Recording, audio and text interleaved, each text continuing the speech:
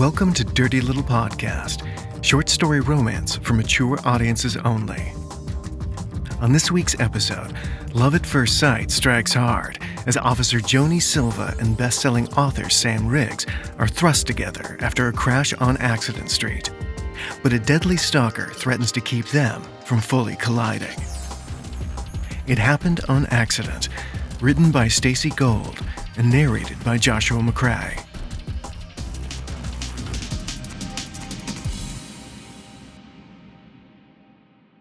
Great, she thought. Another fender bender on Accident Street. What are the odds? Officer Silva radioed dispatch and told them she was on the way. She put the patrol car in drive and made her way across town, hitting all the red lights.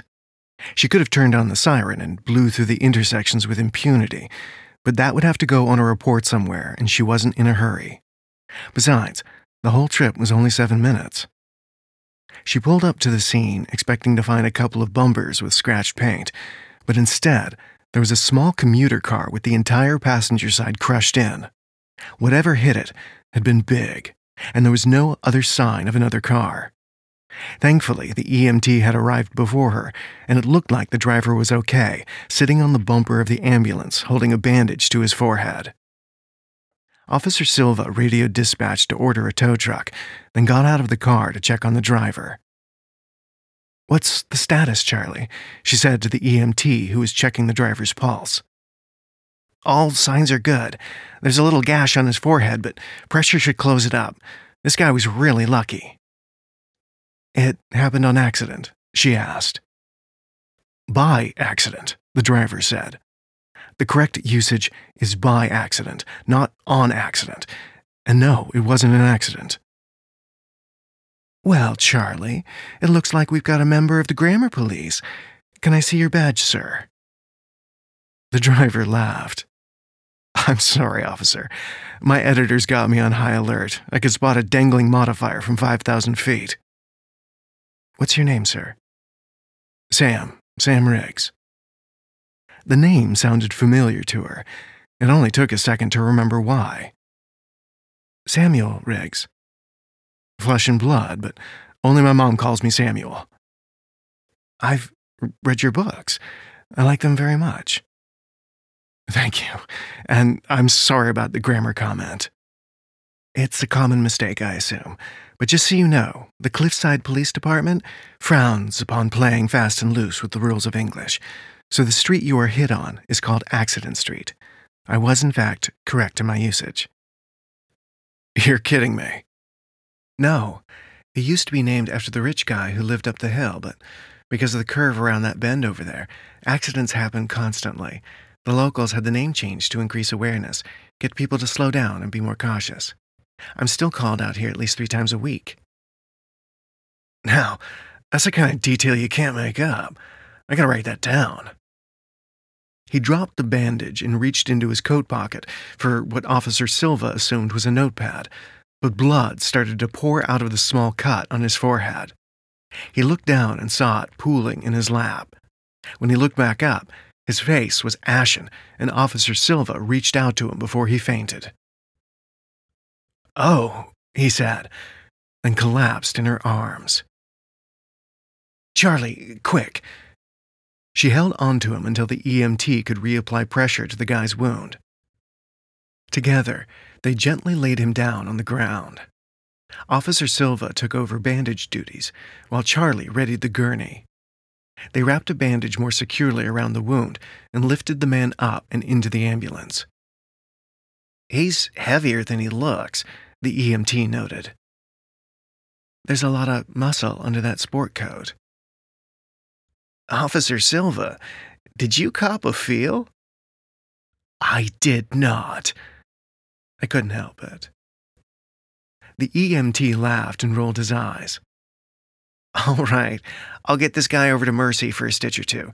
You can finish your interrogation there." "Actually, Charlie, go to St. Jude's. There was a salmonella outbreak and Mercy is filled with puking tourists." "Copy that, Officer Silva. Copy that." "And stay away from chicken sandwiches for at least a week." "Shall do." There was a moan from inside the ambulance. Officer Silva got into the back of it to check on the man. A little color had returned to his face. "Hey," he said. "Hello, Mr. Riggs." "Am I okay?" "You'll be fine. Head wounds always bleed like crazy, but you probably don't even need stitches. However, Charlie here is going to take you over to St. Jude's. They'll clean you up and check to make sure you don't have a concussion. Try to stay awake, and I'll meet you there in a little while." "My bag." "Don't worry, I'll bring you things." "Thanks, officer." "You're very welcome, Samuel." She jumped down from the ambulance after making sure the man was secure in the gurney. She closed the doors and thumped twice to signal Charlie that he was good to go. The ambulance drove off, and Officer Silva took out her notepad and began surveying the scene. Charlie had been right. The guy had been very lucky to walk away from this crash with a little more than a scratch. The tiny commuter car had collapsed like a tissue paper box. The impact was high, too. Looked like a big truck had hit it. The odd part was that there were no skid marks. Whatever happened so fast, neither of the two vehicles had time to slam on their brakes. Hit and runs were pretty common, but not usually for an accident this big. Probably some freaked-out teen, she thought. But then she remembered that Samuel Riggs had said it wasn't an accident. Somehow that had gotten lost in the grammar discussion.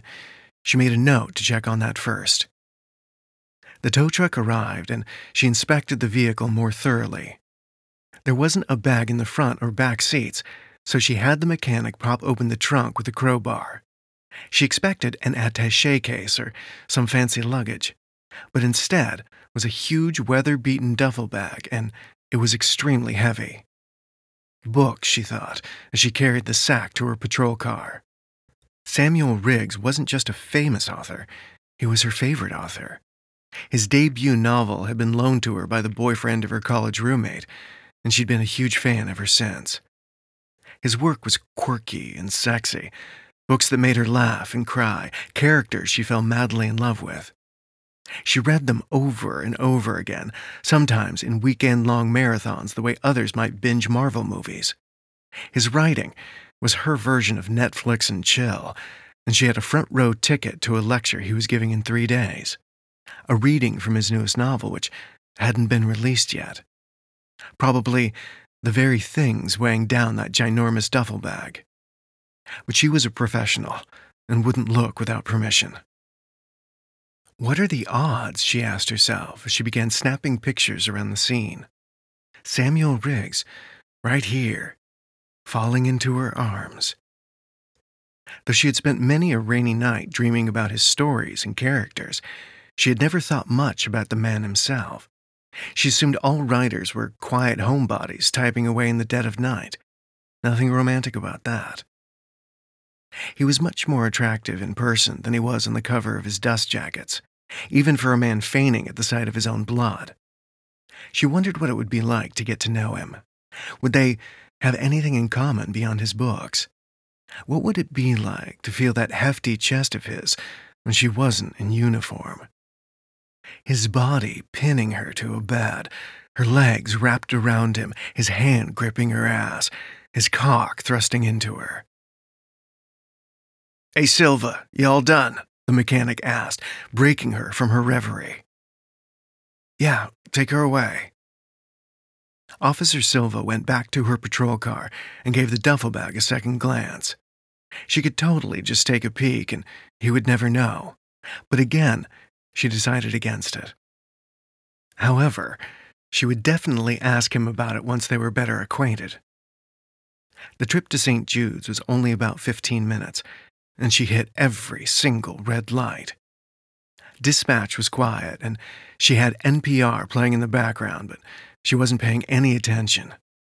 Instead, she was rehearsing in her head what she would say to Samuel Riggs that didn't come across as a starstruck fangirl. She realized something was off. There was a scent around her that was making her head swim. Maybe a bit of his cologne had rubbed into her uniform, or his own natural musk had seeped into the skin of her fingers. It was musty and deep, but fresh and invigorating. He smelled like an old book on a rainy day. Her pulse raced a bit as she stood outside his hospital room. She took a deep breath and walked in. He was standing by a window, dressed in a thin, nearly transparent hospital gown. She could see the curve of his ass and the swell of his manhood as he turned to greet her. If she didn't get her shit together, she was going to faint herself. "Hey, officer. It's Joni." "What is?" "My name, it's Joni." "You want me to call you Officer Joni?" "Oh my God, yes. Call me Officer Joni. I want to hear you scream it until you're out of breath," she thought. "No, wait. I'm sorry, you can call me Officer Silva." "Okay. Sorry, I'm just a little bit flustered." "You and me both, Officer Silva." She put on her best professional face, though she still felt her cheeks flush, her lady bits tingle. On the inside, she was screaming. There was the Joni part of her that wanted to rip his gown off and see just how high she could climb him. And then there was Officer Silva, who had a job to do. "I'd like to ask you a few questions about the incident, if I may." "Of course." She pulled a chair up to the hospital bed and opened her notepad. "You said it wasn't an accident." "I don't think it was. Write this down. Stacy Betha, Betha, about 5'4". I'm a bad judge at weight, but probably about 140 pounds. Red hair, green eyes, round face. 32, 33 years old." "That's who rammed into you?" "I'm not positive. It was so quick I didn't see a thing, but that's the description of the woman who's been stalking me for the last 6 months." Officer Silva nodded and wrote down the information. It must be terrifying to have a stalker. But on the other hand, if he had the same effect on other women that he had had on her, she could kinda understand the obsession. "That's horrible. I'm very sorry. Any detail you can remember?" "Okay, so I'd known her for a few weeks. She was a new hostess at a restaurant around the corner from my office. I tend to go there a lot because I forget to eat sometimes, and they have this neat little table in the kitchen that's set up in a way that you can dine by yourself but not feel like you're alone. Anyway, I just sent a final chapter to my editor, and I saw her out on the street crying. I asked her if she was okay, and she told me she'd been fired for being late, and then went on and on about the subway, her sick mom, how she had gotten her heel caught on a grate. She even showed me her broken shoe." "And you were nice to her?" "Yeah, I guess I didn't pick up any red flags, and I was feeling celebratory, so I offered to buy her a new pair and then take her out to dinner." "Sounds innocent enough." "It was. Turns out she was a big fan of my work." "Is that weird? I mean, going out on a date with a fan." "Nah, you need to have a quirky sense of humor to enjoy my stuff, so I just assume that anyone who digs my books is someone I can have a conversation with. I try not to be that pretentious, but when it comes to relationships, I figure there are only two things that can't be solved with time. You gotta make each other laugh, and you gotta find each other reasonably fuckable." "And did you?" "Did I what?" "Did you make each other laugh?" You know, I honestly don't remember, but I was flattered, so after dinner I offered to show her my office, and then one thing led to another." "You had sex with her?" "Yes." The Joni part of her winced a little. "Did the relationship continue beyond that point?" "No. I was very clear from the beginning that I was going on tour, and that's a very bad time to start anything serious. She even said herself that her life was too hectic, but that she wouldn't say no to a little fling. I thought it was harmless." The Officer Silva part of her snapped into focus. "Okay, but we're talking a young woman, down on her luck, and suddenly a famous rich guy swoops in, saves the day, and shows her a good time." "Well, yeah, when you say it like that." But I'm not a predator, Joni. I just thought I was having a good day. It was consensual, it was casual, and I drove her home and made sure she made it to the door safely. There wasn't even a goodnight kiss.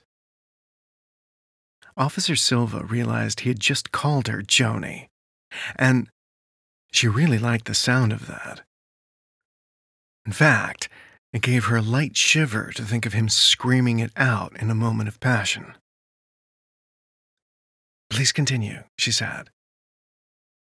"Okay, well, the next few days I got a couple of texts. Thank you for last night. The shoes fit great. Off to a job interview." Then nothing. I go out on the winter tour and I don't even think about it.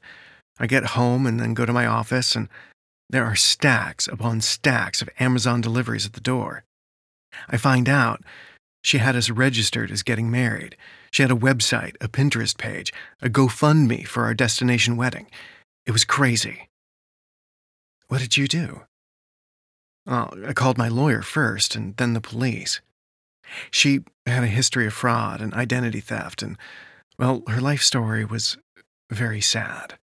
I didn't press charges, but I did get a restraining order. I even went through some back channels to get her some help, but she never showed. And you think it was her who hit you? I can't explain it, but I've been having this feeling of being watched. I'll see a shock of red hair going around a corner, hear footsteps in time with my own, that sort of thing. And the crash, I didn't see anything. I just felt my body slammed up against the inside of the car, but I do remember hearing the crunch as the other driver pulled away and the squeal of tires as it sped off. It felt like it was on purpose. Officer Silva chased bad guys for a living, but this time she could feel a white-hot hate as if the incident was personal. She made up her mind then and there to finish her notes and hand the investigation off to someone else. That way, whatever seismic attraction she was feeling for this man wouldn't get in the way of justice being done. And maybe, next time they saw each other, she would ask him to call her by her first name. A girl can dream. Okay, I think we've got enough for an APB. Is there anything I can do for you? Two things, actually. Do you know of a good security company? SOF Security, best in the state.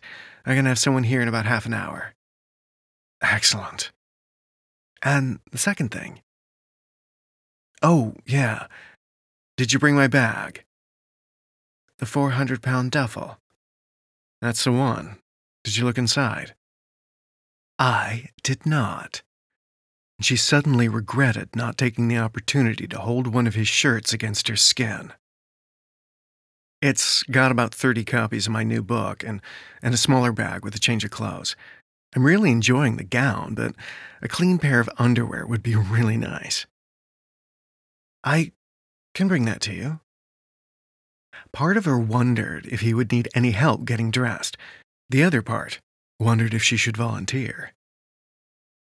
Feel free to open it up and take a copy. Really? It doesn't go on sale for a few more days, but as long as you don't blog about it. Do you have a blog? I don't even have an email address, except for the one at work. No shit. I've got books and magazines and a telephone number. You sound like my kind of woman, Officer Silva. I wonder what you're like when you're not carrying a badge. The Joni part of her squealed.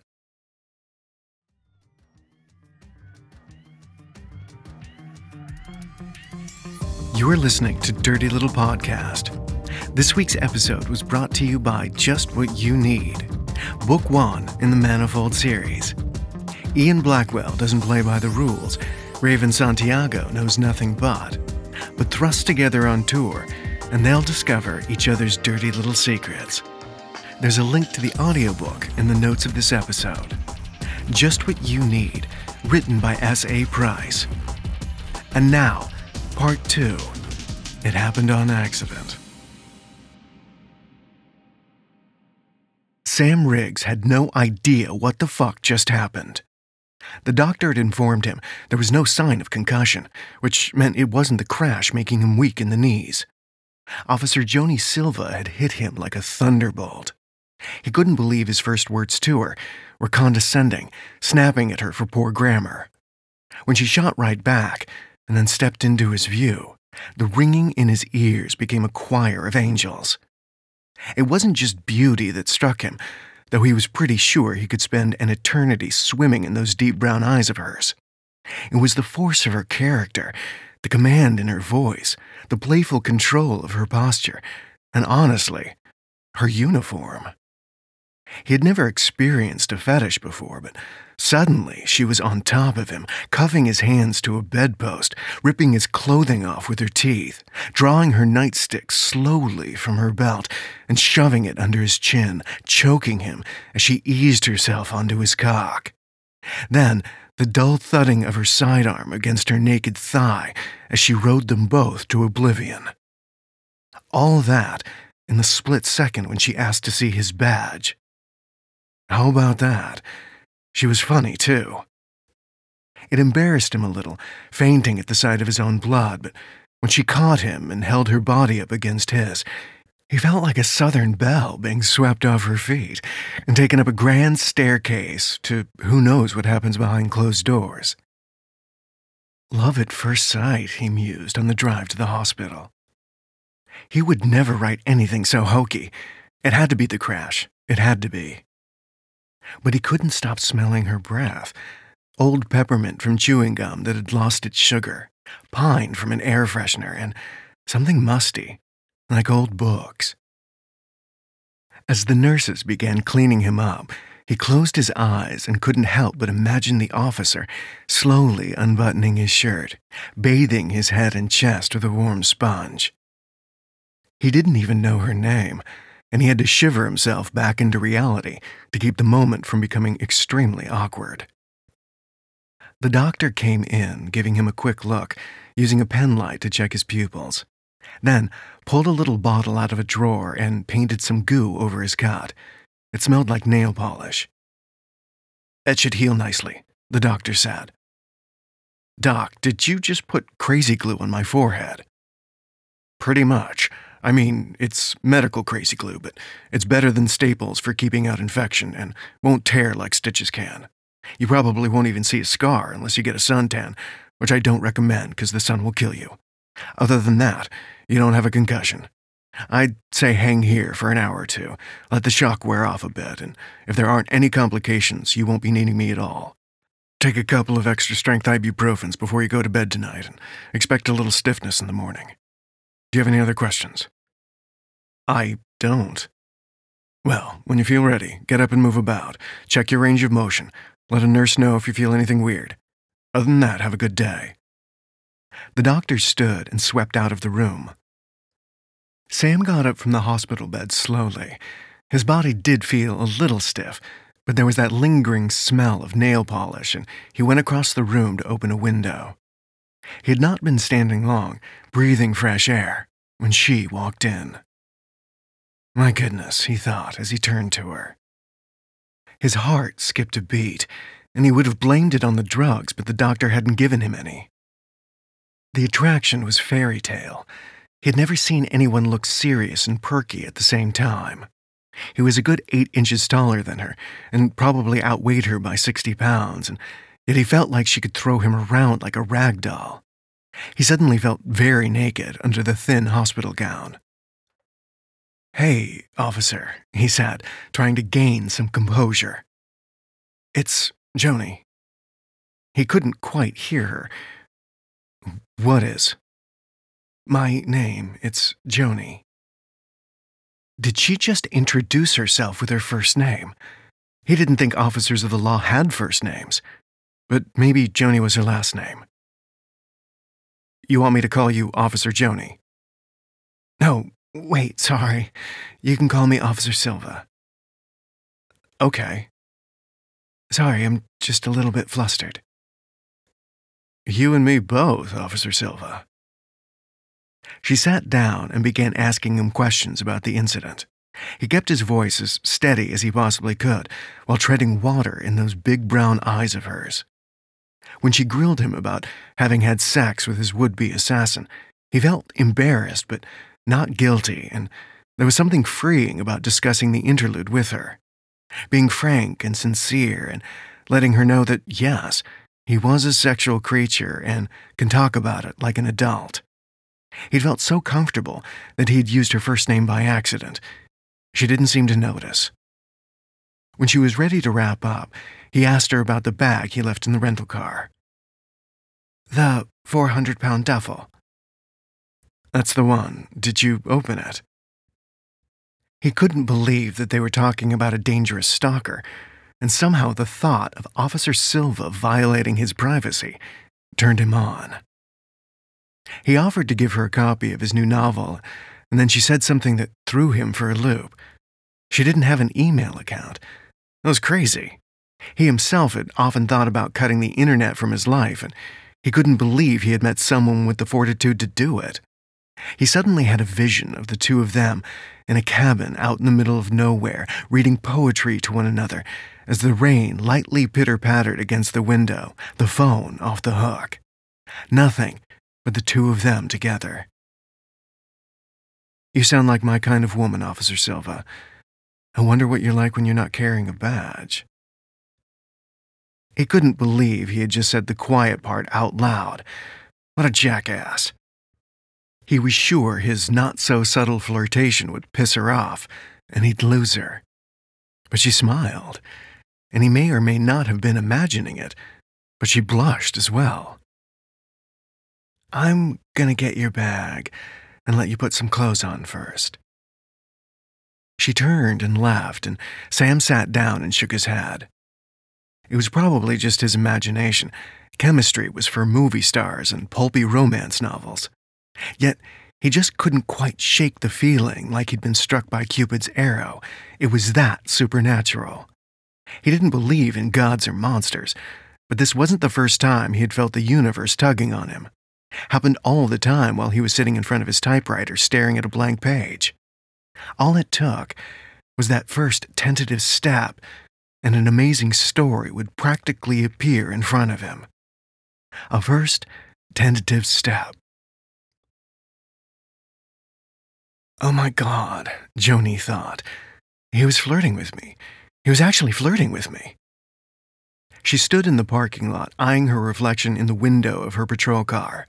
She reached up and removed the tie from her hair, letting it fall loosely to her shoulders. She gave it a little flip with her head, pursed her lips, and winked at herself. "Absolutely fucking not," she said, as she put her hair back up and transformed back into cop face. At least, absolutely not fucking yet, she thought. She grabbed the 400-ton duffel bag from the back seat and dragged it through the hospital. When she got to his room, she plopped the bag at his feet. "Here you go," she said. "I'll contact SOF security. You should be fine for a while." "Wait," he said, and she could feel his hand lightly gripping her arm. Touching a cop in any form is quite the no-no, and her reaction should have been to grab her nightstick and teach him to keep his distance with a quick jab to the sternum. But all she could think was, "Grip me harder, big boy, and pull me close." Then she froze, and he must have realized how close he had gotten to a broken rib and let go of her immediately. "Mr. Riggs?" "I'm so sorry. I just didn't want you to leave without a copy of the book." "Oh. I'll even sign it for you. I mean, if you like." "I would like. Thank you." He kneeled down in front of her and began to unzip the duffel bag. She peered down to see what the cover of the new novel looked like, but instead, there was a flashing vision of her naked, grabbing the back of his head and forcing his face into her pussy. "Oh," she said softly, as she tried to gain control of her heartbeat. "I'm sorry," he said, as he stood holding the new book. "Oh, the cover, it's really good." "Thank you." She reached up and took it out of his hands, lightly caressing his fingers as she did. She felt the weight of it and wondered how long it would take her to read. A night, maybe two. Don't you want me to sign it? Oh, yeah. That'd be very nice of you, Mr. Riggs.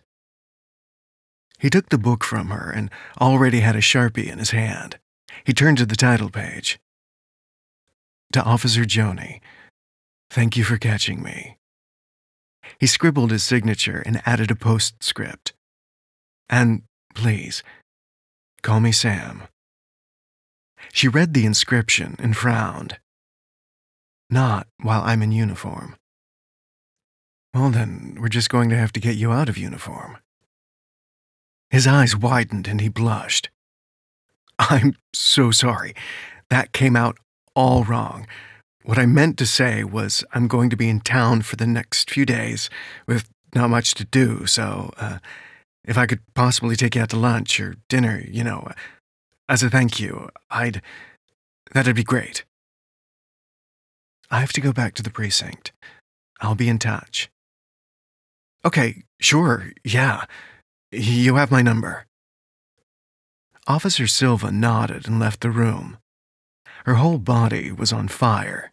She felt giggly and barely in control of herself. She didn't believe in animal magnetism. Sure, there were pheromones and such, but she was a grown-ass woman and not some whimpering, simpering child again. However, she was bewitched, and he had asked her out on a date. She was going back to the police station. She was going to contact the security company. She was going to hand this case to her partner, Frank. Then, she was going to go home and get into something more comfortable and much easier to remove. When she got to the station, she found Frank idle at his desk, staring at his computer screen. You're not supposed to be watching porn at work, Frank. She dropped the Riggs file on his desk. I'm not. And what's this? Hit and run. Victim thinks it may be a woman who has been stalking him. I've already put out an APB for a woman, early 30s, about 5'4", 140 pounds, round face, red hair. Really? 2 redheads in one day? When did I get so lucky? Oh, what do you mean? Frank turned his computer screen so she could see what he'd been looking at. Break-in at Mercy Hospital. Redhead, dressed up as a nurse, began going into patient rooms looking for someone. The guard tried to grab her, but she punched him right in the dick and ran away. Did you say Mercy Hospital? Yeah, why? It's the closest hospital to the hit and run on Accident Street. I rerouted the ambulance to St. Jude's because I just happened to know that Mercy was full. We're probably looking for the same girl. So you want to take this one, or shall I? My day's done, so you're on redhead duty. Take a screenshot of the fake nurse and walk it over to Sam Riggs for identification. If it's positive, have SOF Security take Mr. Riggs to the safe house on Ocean Bluff. I don't want him going to places she might be expecting him.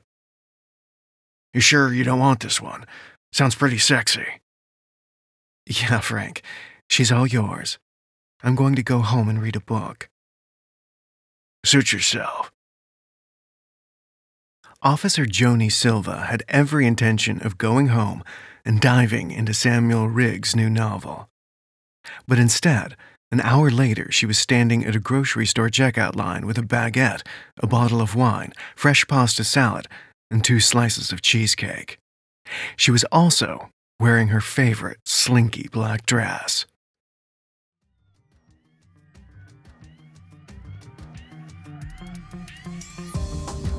You're listening to Dirty Little Podcast.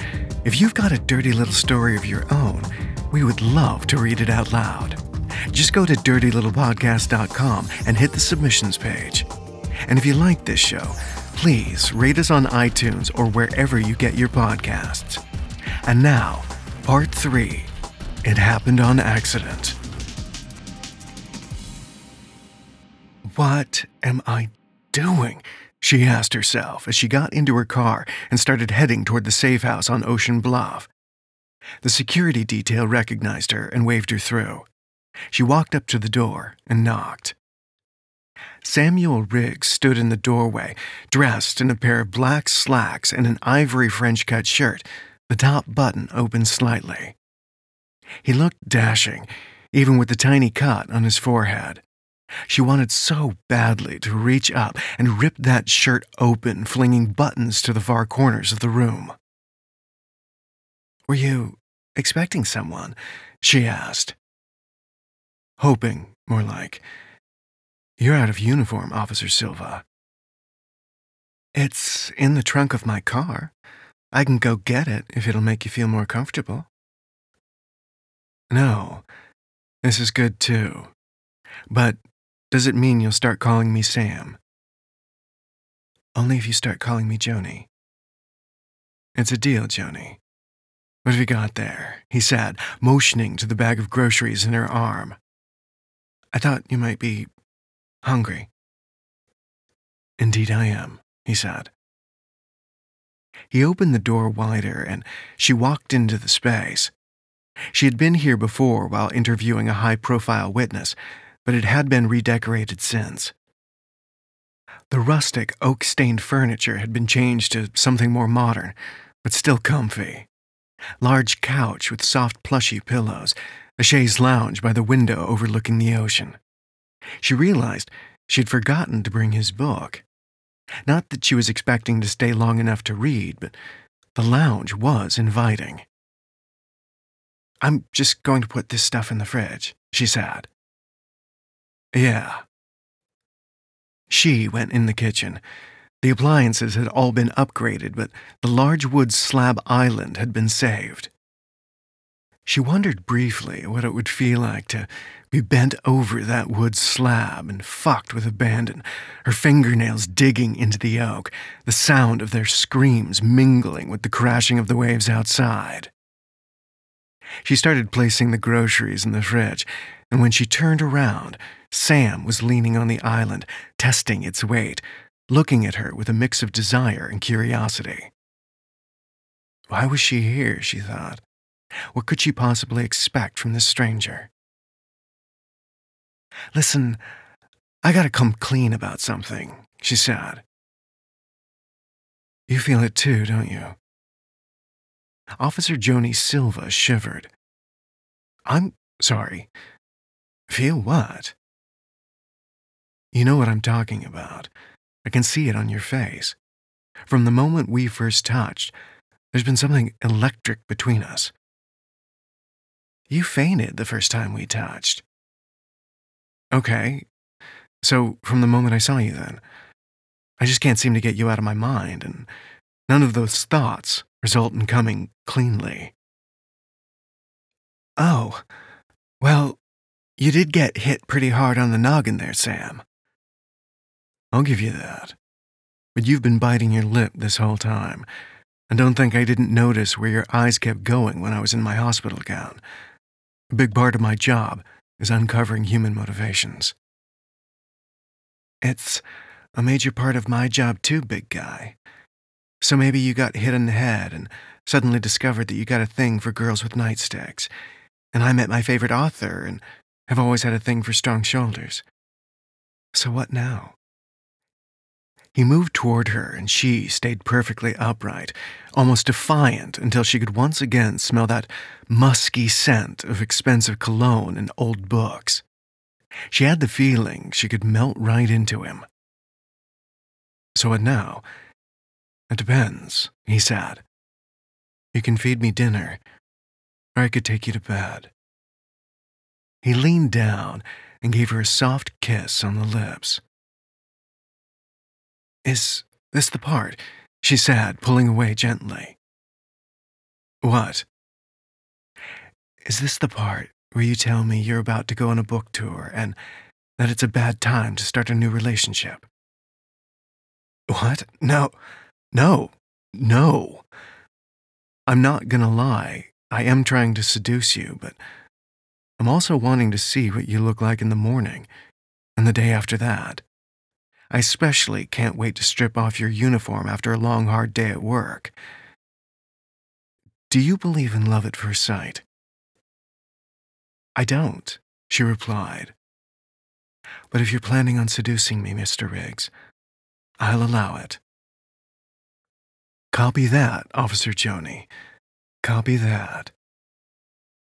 This time, he leaned into her, fully kissing her. Her senses were overwhelmed, but singularly heightened as she felt one of his hands reaching down to cup the curve of her ass, and the other feeling around between her shoulders, looking for a zipper to her slinky black dress. There wasn't one. It came off in one piece. She let him figure that out. His hands slid up her, fingers curling into her hair, deepening the kiss. Through the soft silk of his slacks, she could feel the swell of him hardening, barely contained. She reached down and undid the buttons to let the thing out. He moaned into her mouth as she cupped him in her hand, his erection bouncing with anticipation.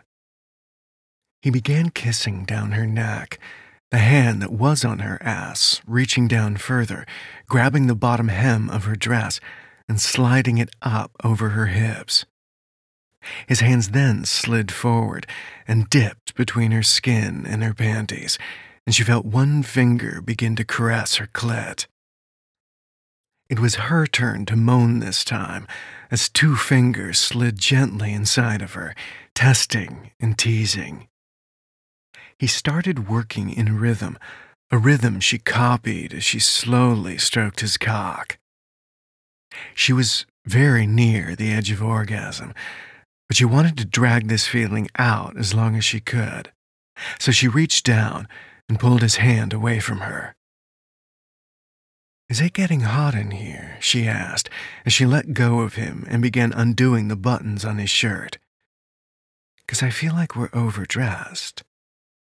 He didn't answer, but reached again for the hem of her dress and pulled it up and over her head.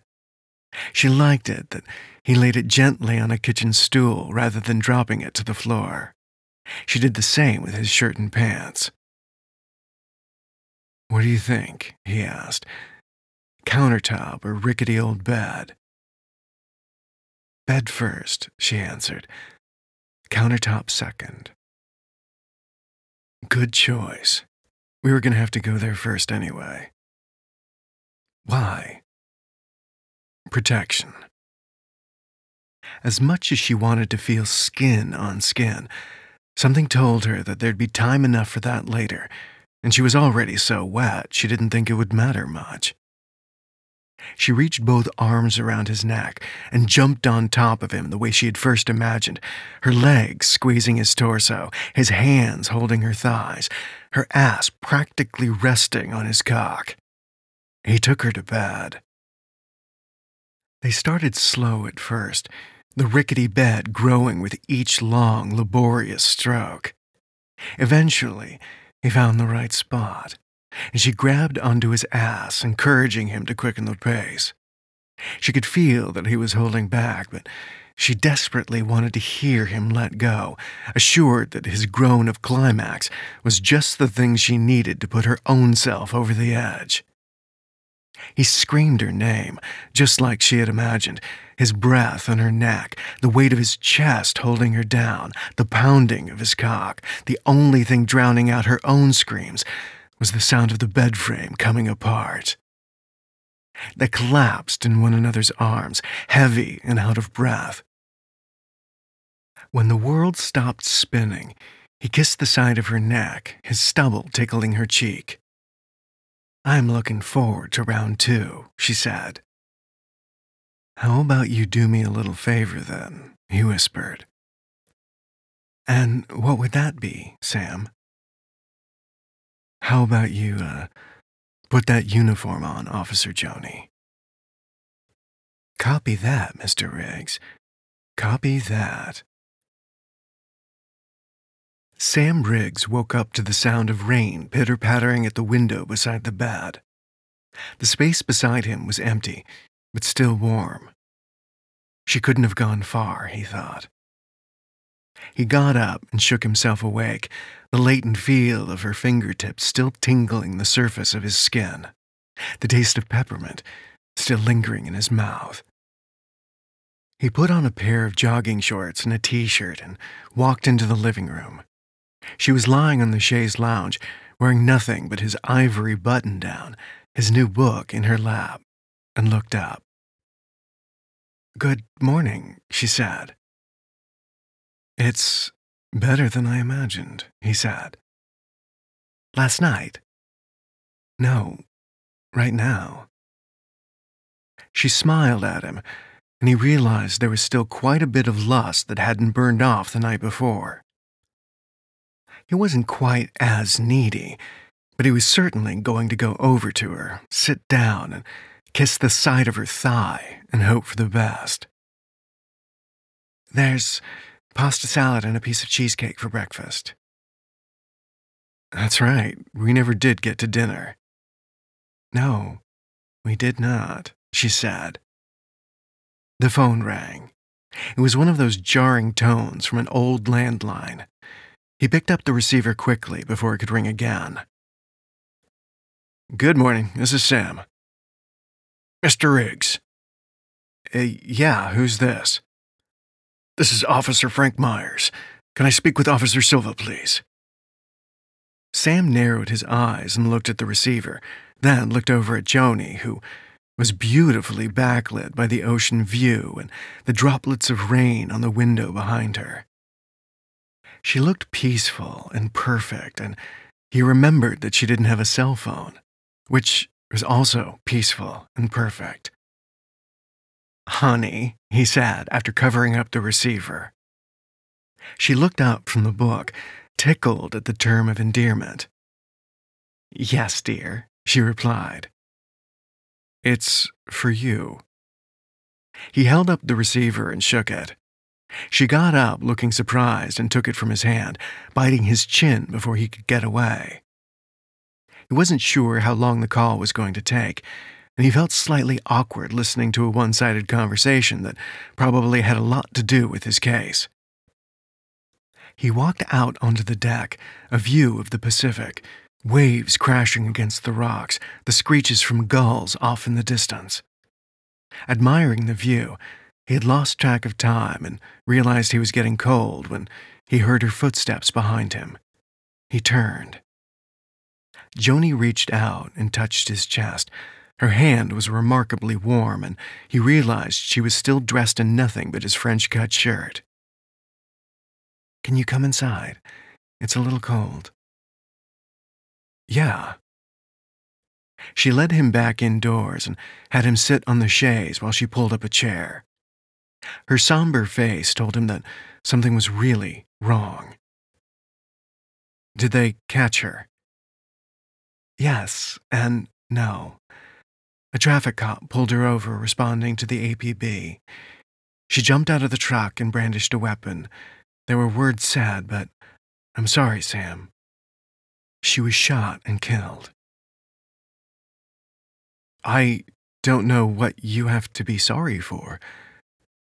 Just the situation, I guess. Her gun wasn't loaded. Suicide by cop. That's what we call it when someone threatens an officer into shooting them. How's the officer? He asked, not knowing what to say. Shook, but we have people who specialize in this kind of event. The officer will be okay. He reached out to her, the touch of her hand reassuring, but not quite enough. He pulled her onto his lap, buried his face in her neck, and started to cry. She held him until he was finished. It's not the way I would have written it. You don't write tragedies. Still, he said, it's not the way I would have written it. How would you have written it? Honestly, probably something with a big dramatic final scene. She gets captured and then gets the help she needs. Then there's this great little epilogue. The two of us, out in the middle of nowhere, reading each other poetry and delighting in lazy noontime sex. I don't know. The second part sounds like my kind of story. Won't be a bestseller, though. Well, what if it happens on Mars? She laughed. He thought about all the times he had said that true love was making each other laugh and finding each other reasonably fuckable. It was one of his favorite lines. And now he sort of knew it to be true. Anything we do now? He asked. No. There'll be a report. A lawyer might want to interview you, but that's it. But we do have this place until tomorrow afternoon, if you want to get a head start on some of that lazy midday sex." Now it was his turn to laugh. "We're going to need more pasta and cheesecake," he said finally. "I'm starving." The next 2 days were quiet and a bit of a blur. There was a lot of more midday cuddling than midday sex. Mostly they sat on the couch together, tickling each other's feet, and waiting for the other person to get up so they could order a plate of snacks. He did his lecture at the college, she in the first row, and then he continued on with the book tour. Instead of texting her, he wrote postcards for short messages and long love letters on hotel stationery. He called her each night just to hear her voice. 6 months later, he had bought the Oceanside house from the county, along with a sizable donation to the Officers' Relief Fund. Joni moved in a month after that. The only thing they changed was the rickety old bed. No television, no internet, no influence from the outside world when they weren't at work.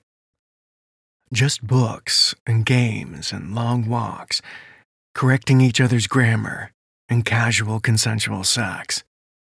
It was the quiet fantasy they had both always dreamed of.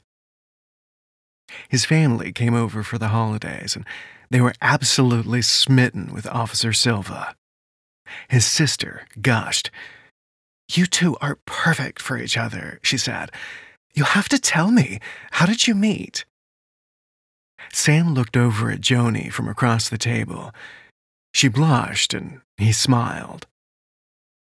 "Well, sis, I guess you could say it happened on accident."